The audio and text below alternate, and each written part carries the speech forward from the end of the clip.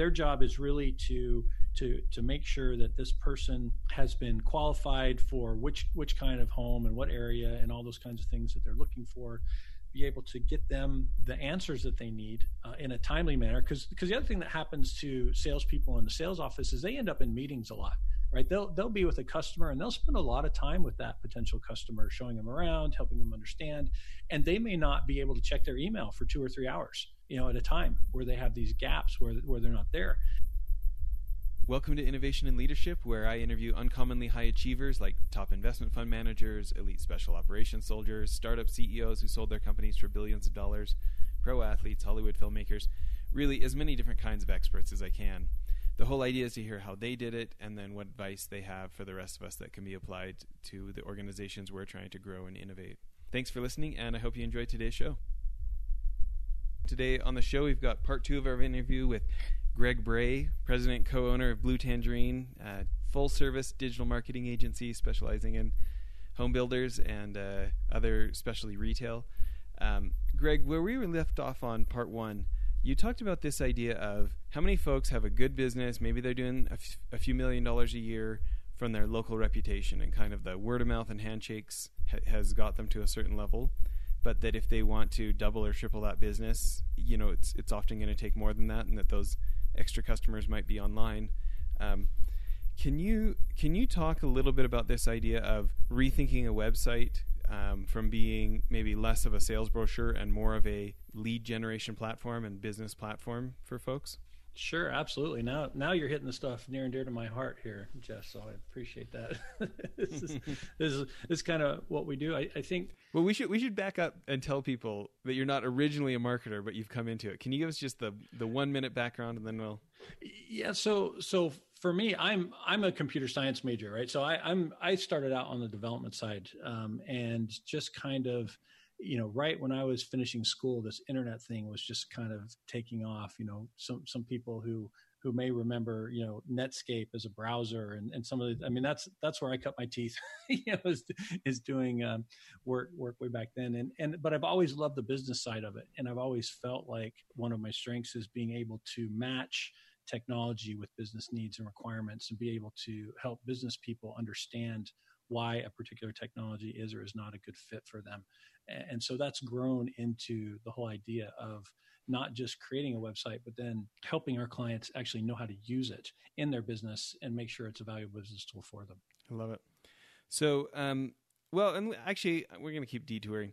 I want you to talk about this idea of you've got this great technical skill, but when it came to actually helping customers get the most out of it, you've spent all these years adding marketing skills on top of that programming abilities. Can you talk about some of that transition or what that kind of ongoing learning has looked like for you? Sure. I did end up, with a business degree, on top of that, got the MBA to try and help me, mix and match that as well. But just really the internet as a whole has kind of two from a business standpoint, there's 2 ways that most companies tend to use it. And they first start with the marketing side. A website is our online brochure. It's our message to the world about who we are and what we do. And then, of course, the other side to that is kind of the online application development where we're building software that runs online, whether that's software that runs our business or we subscribe to a lot of those services now, and that's become a pretty common thing. But again, most businesses, when they think about the internet and their website, they're thinking about marketing. And so in order to even begin to help somebody create a website, we have to understand what they're trying to do from a marketing standpoint. What's their message? Who's their audience? How does that audience interact with them? What types of questions do they have? What's their reason for even wanting the product that's being offered? All of those types of marketing questions are things that we have to ask our clients and understand in order to advise them effectively. And so, of course, I learned those things, and I had a mentor along the way who ran an advertising agency that, came to us to help with some of their clients, and he helped me, see his view of the world a little more and understand what he was trying to do for them and how that would all fit together. And so that was a great opportunity for me. But it's also one of those journeys where you have to step back and say, okay, what am I good at, and what am I okay at? And I'm okay at a lot more things than I'm really good at. I'm not really good at a lot of things. So you have to kind of decide where you're going to go. And so that's one reason why, about 3 years ago, I ended up merging with my current business partner, Eric, who came from the marketing side, and he was doing a lot of, he came from catalog and e-commerce world and was doing a lot of advising on websites from an e-commerce standpoint, but he didn't have the technical skills. He wasn't the one building it. So his agency needed help building, and my agency needed help, helping people understand how to use the site in the ongoing basis. And so it really became an obvious, great way to come together and offer that together. We met through a joint client that we ended up both working for, and got to know each other that way. And it really has been a great move to, again, recognize, hey, I could figure this out. I could learn all this, but I'm busy doing what I'm better at. And he had the same thing. And so let's lean on each other instead of trying to learn and become an expert in everything myself. Yeah. Well, so let's get back to this original thought here. Thanks for sharing that. When you think about how many folks, they are good enough at their business that, the handshakes and word of mouth makes a few $1 million and they pay their staff and get to bring home some good money, but they want to make great money. And, that strategy has its limits. Thinking about this idea of having a website, become more of a buyer's guide, or become more of a lead generation, or become more of a platform for automating business elements. When you think specifically about lead generation, what are principles that you use with the home builders that can apply in any industry? I think there's a couple of key aspects there. The first one is we need, with a website, to tell the visitor what you want them to do. So many times we just throw everything they could possibly ever ask at them on the website, and that just becomes a little bit of they have to go hunting, figuring out, as opposed to kind of pulling them through the process. All right. And again, we do that with, calls to action, like sign up for our newsletter, or register for this event, or, talk to someone to answer your questions. Or maybe now it's the online chat tools that are becoming very popular. Lots of different ways that we call them, capture points or lead capture points that you can get information.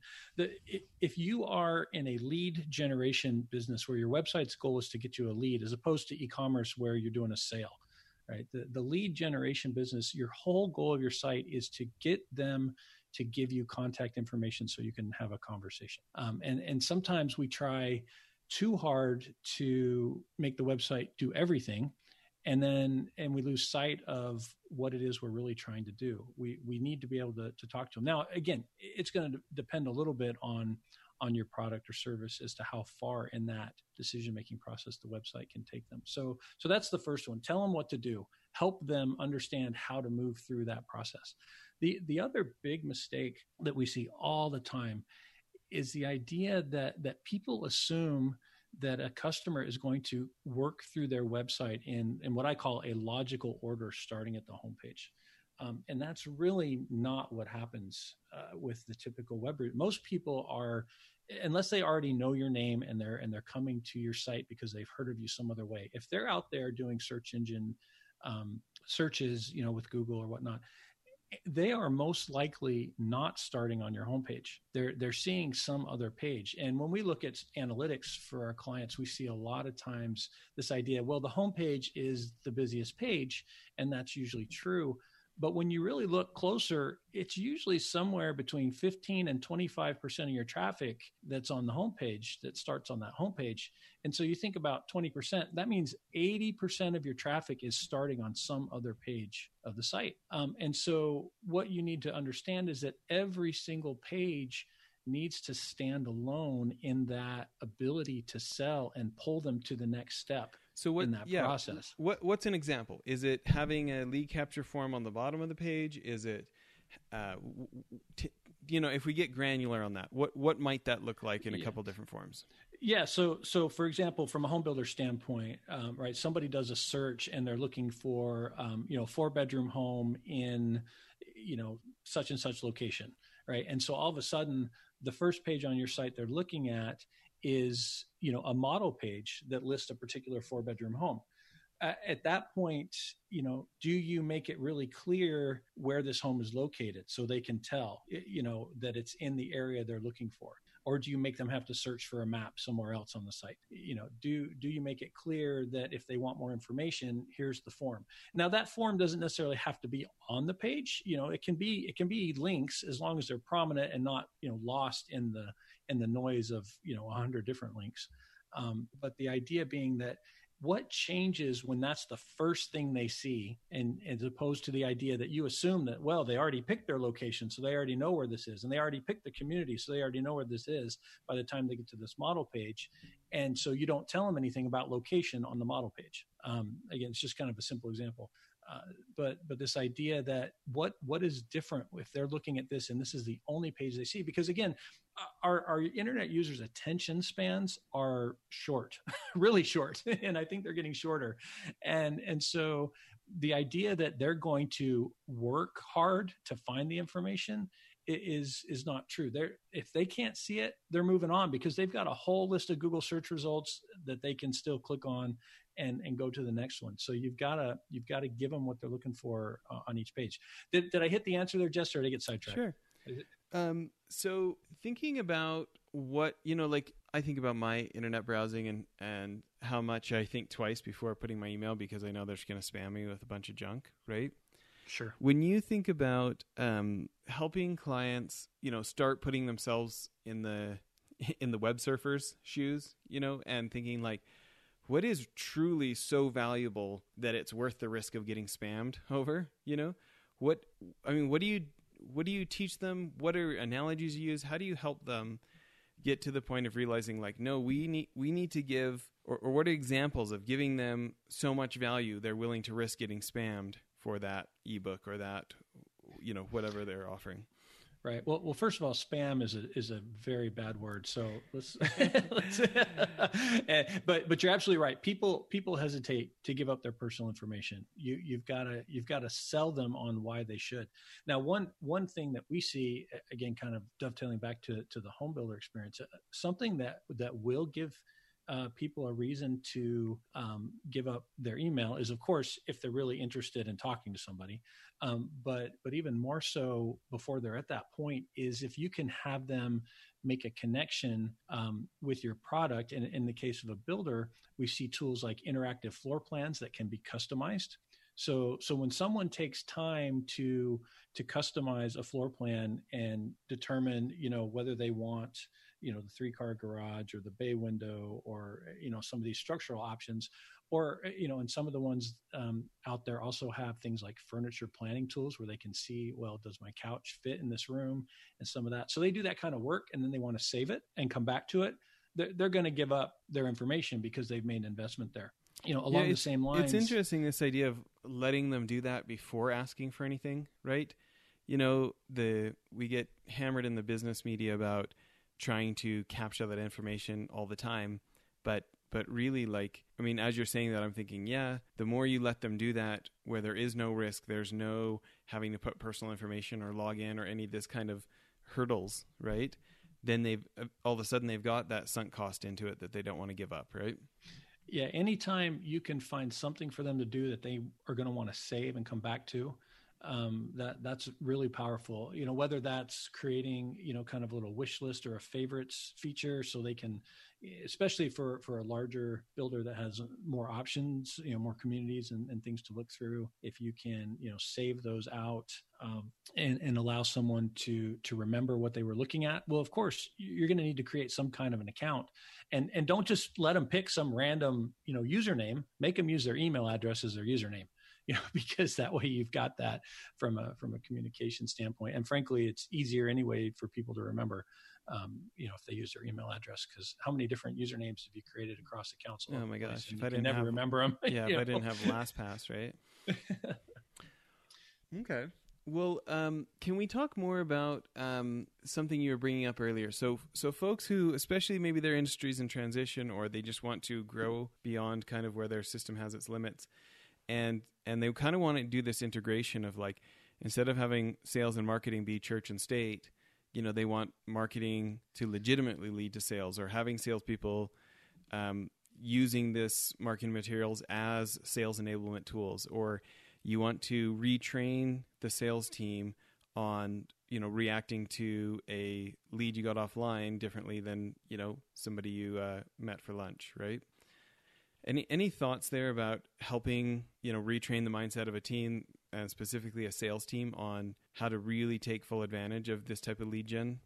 Sure. And for the record, I'm not a sales trainer, and there's some great ones out there that I've listened to, but really from my perspective, the heart of what is happening right now, where I see, the successful salespeople in the industry is the idea that, when that lead walks in, you've got to recognize how much work they've already done and how real they are. And even before they walk in, when you get an email, sometimes that doesn't feel real to a person. Is this just someone just kind of kicking the tires or checking things out or whatever? And the idea that this online lead is so real. One of the things that's growing in the builder industry is this idea of what we call an online sales counselor. And this is a different kind of sales role for a lot of the builders than they're used to. And again, it's been around. It's not brand new. It's been around for a few years now, but there's still a lot of builders who haven't quite grasped it. And this person's entire job is to take online leads and schedule appointments with them for a salesperson to meet with them. And so they're the ones that are running kind of the chat on the website, for example, or they're responding to the emails that come in and such. And so, and they're typically not compensated from a commission standpoint, but they're more compensated from a, per appointment that is kept. Idea. So is this typically a third-party service, or is this a new hire? How are they doing this? A lot of them have found there are some third-party services that try to offer that, but they struggle with the product knowledge depth when you do that, as opposed to someone who's in your company who can really get to know your product and such. Because often somebody say, well, hey, I really like this particular house plan, but I want to be over here, and you've got to have somebody who can say, oh, well, we have this in this community. Have you looked at that one? As opposed to, it's not available in the community that you were asking about for whatever reason. And so yeah, there's definitely some people that try to outsource that, and it can certainly work.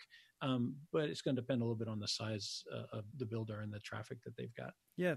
So if you had the quick checklist, let's say there's somebody who's saying, I see all those online chats and I used to think they were dumb, but now I've actually used it a couple of times and I actually like it, because it's just so efficient to get the answers I wanted quick. Any kind of just guidelines for people who might be looking to, bring on a team member who can get that subject matter expertise of our product or our service? And is it, well, I should clarify, is it primarily via chat, or what's the mechanism?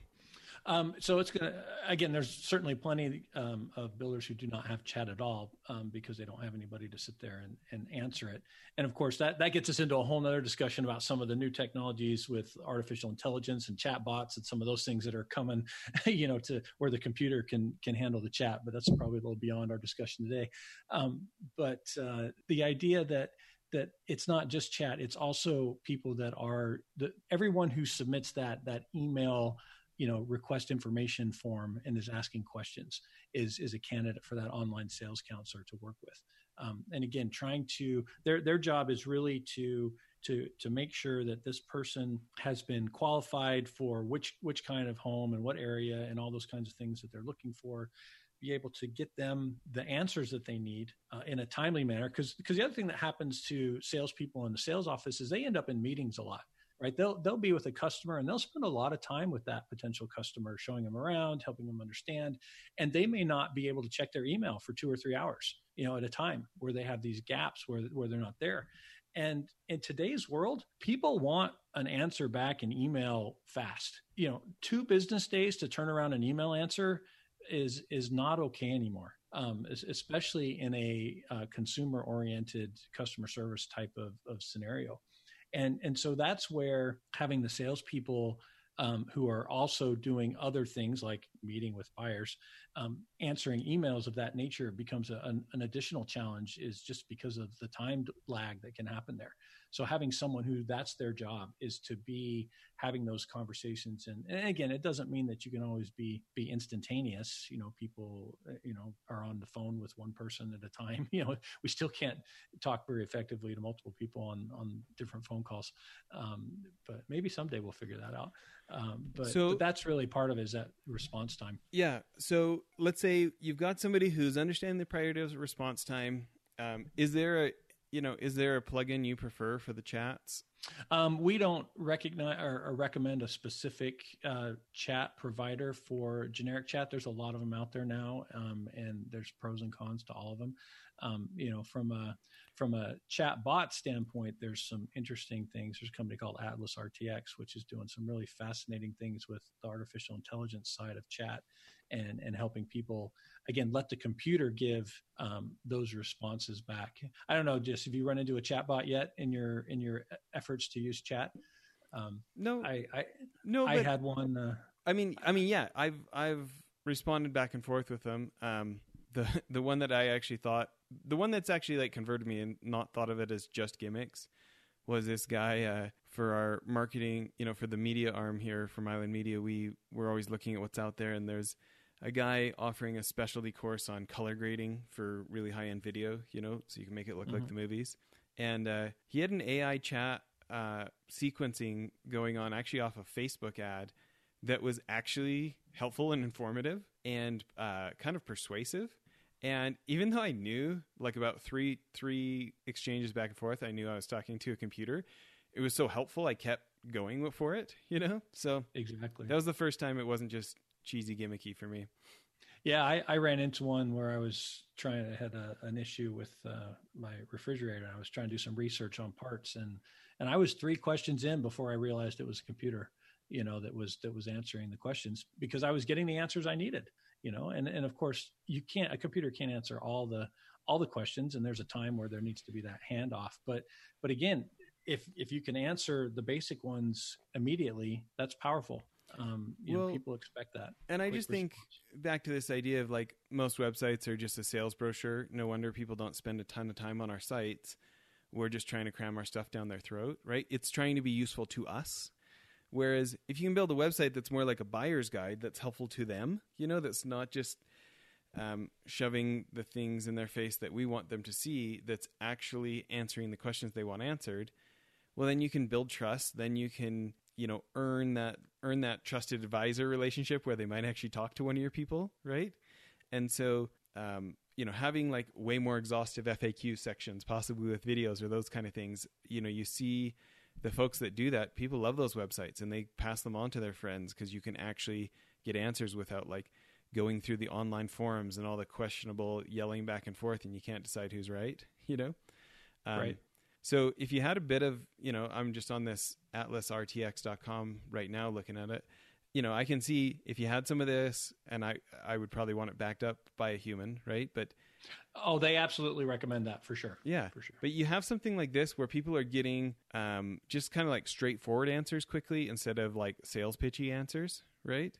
And you've got a human to take over, whether on chat or emailing back and forth, whose primary goal again is not to get them or get the sale. It's just to be of so much service that they're willing to set an appointment. I mean, there's a lot of logic there for me. And plus your salespeople won't hate your internet leads that feel like a waste of time if there's some lead scoring that happened in front of it, right? Exactly. And it's also just simply about recognizing that today's consumer wants those answers quick, and if they can't find what they're looking for, they move on. And so you've got to, give them a way to get that information, fast. It may not be fair, right? We're trying so hard to be good in business and get, responses to people and such, and they just won't wait for it to have a thoughtful response. But it's kind of the way our society's headed right now. I love it. Well, we don't have enough time to go into it now, but I know that you do this stuff yourself with your webinars and actually throwing a summit and inviting people from more than just your company to speak at it, and you're actually living this yourself. So it's nice to get advice from people. It's not just a theory. I know at the end of part 1 we had you get out your contact info, but for anybody who missed it, if they want to talk more about this kind of stuff or get your guys' expertise, do you want to tell them the best places to reach you?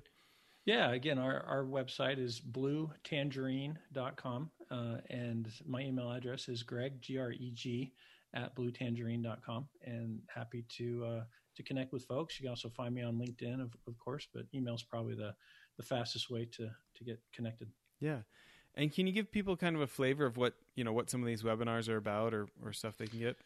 Yeah, so we've just done, most recently we did one on geofencing and helping our clients and prospects understand how geofencing as a new marketing tool might fit into their marketing plan. Did one recently on website accessibility, trying to help people understand some of the growing trends there and challenges that are happening, with some of the legal environment. That's a whole long discussion for another day. But also, we just did last fall our first Home Builder Digital Marketing Summit that we hosted and had a great time with that. And we're working on the next version of that. When's that going to be? Probably going to be the end of April in 2020. We don't have the final date pinned down yet. Still working out some logistics of location and such. But hope to have that information out there pretty soon, so that people can start looking and paying attention. And will that be in Florida, or where will that be? This one we're going to be in Phoenix this time. Okay. We'll be in. We've got a partner there, Outhouse, that wants to help us, and they're local, so they're going to. Help us with that piece and give us a different part of the country than we usually talk to. Yeah. Well, and I feel like we should give a shout out to our mutual friend, Josh Steinley, for getting us connected in his, 7 Systems Mastermind group. And there's a guy who understands the internet, huh? Yeah, definitely. Josh is great. I love the things that I'm learning from him and highly recommend, anyone who's interested in kind of improving their personal, brand, so to speak, or their ability to communicate their message. Josh has got some great information on that. That's great. Well, thanks for making time for us today. Oh, my pleasure. Anytime. Love to do it again. Great. Bye, everyone.